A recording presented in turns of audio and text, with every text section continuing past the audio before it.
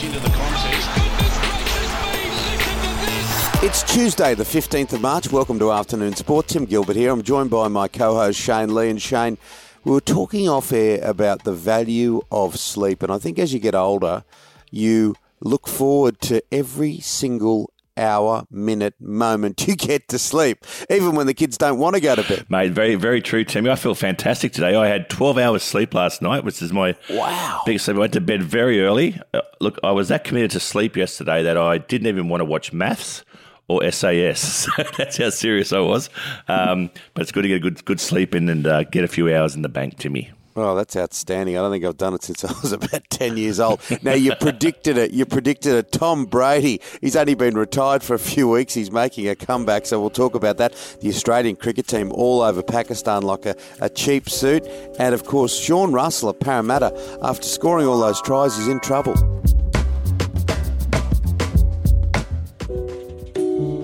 Now, there's nothing like a healthy head of hair. Shane, when I first met you, those blonde, flowing locks, well, they had a life of their own. Yes, Timmy. As they say, look after your hair and everything else will take care of itself. Now, I've got something for you too, Timmy, even with that silver fox look.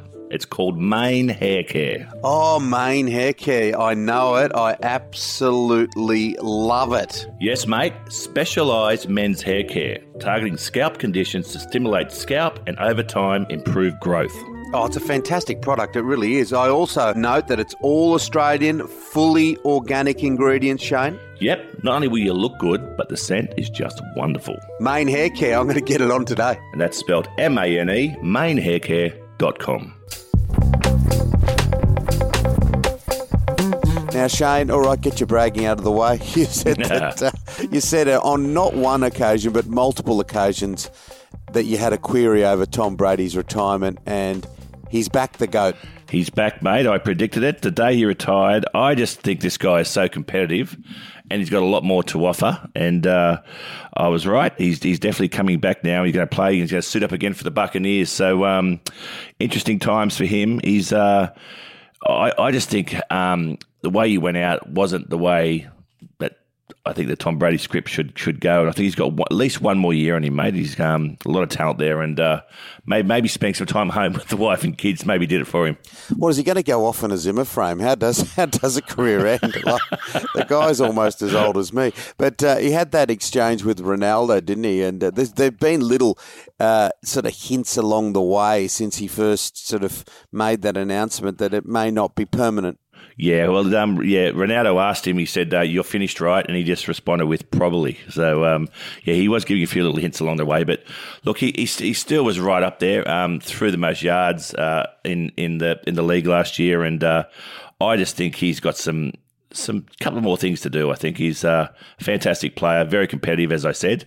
And the Buccaneers will love him coming back. Yeah, well, one guy that's not all that happy is a guy that bought his final throw ball. So basically, it was the final touchdown that Tom Brady threw, and everyone thought he's retiring.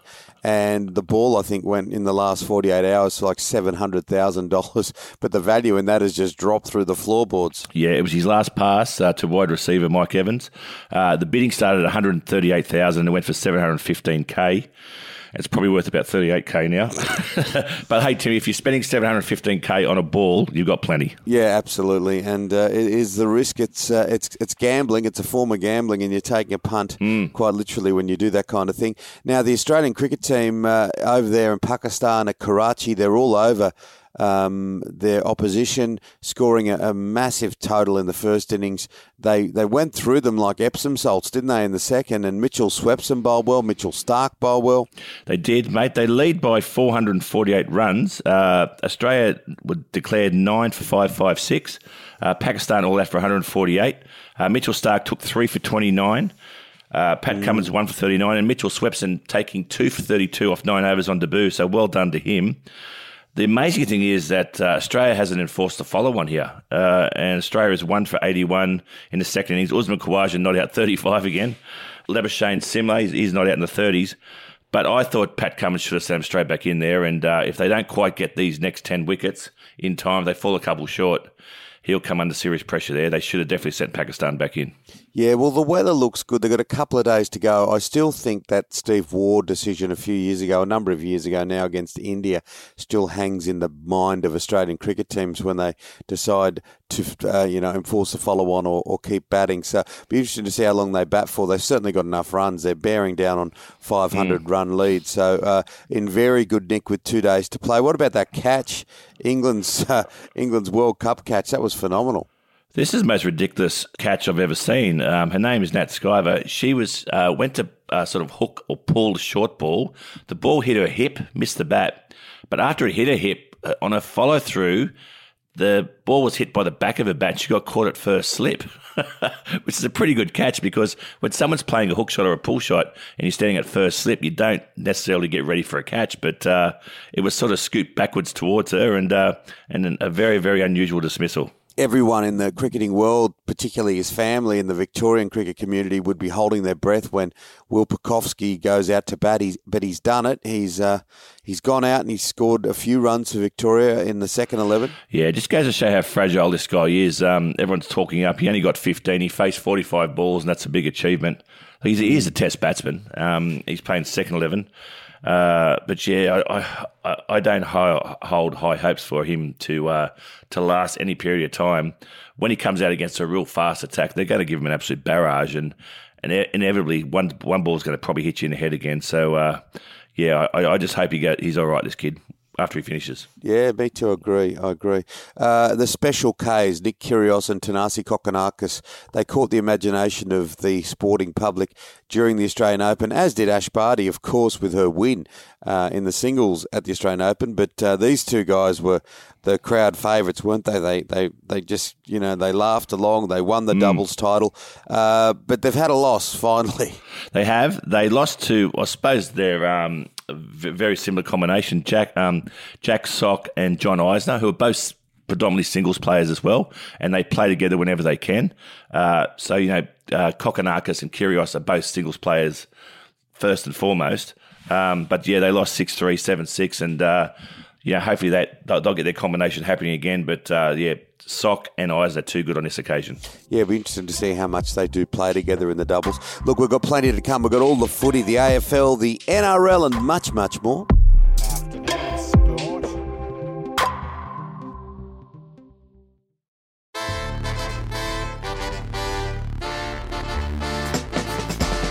Now, West Coast coaches all starts on Wednesday, Shane. Adam Simpson tomorrow, the AFL season.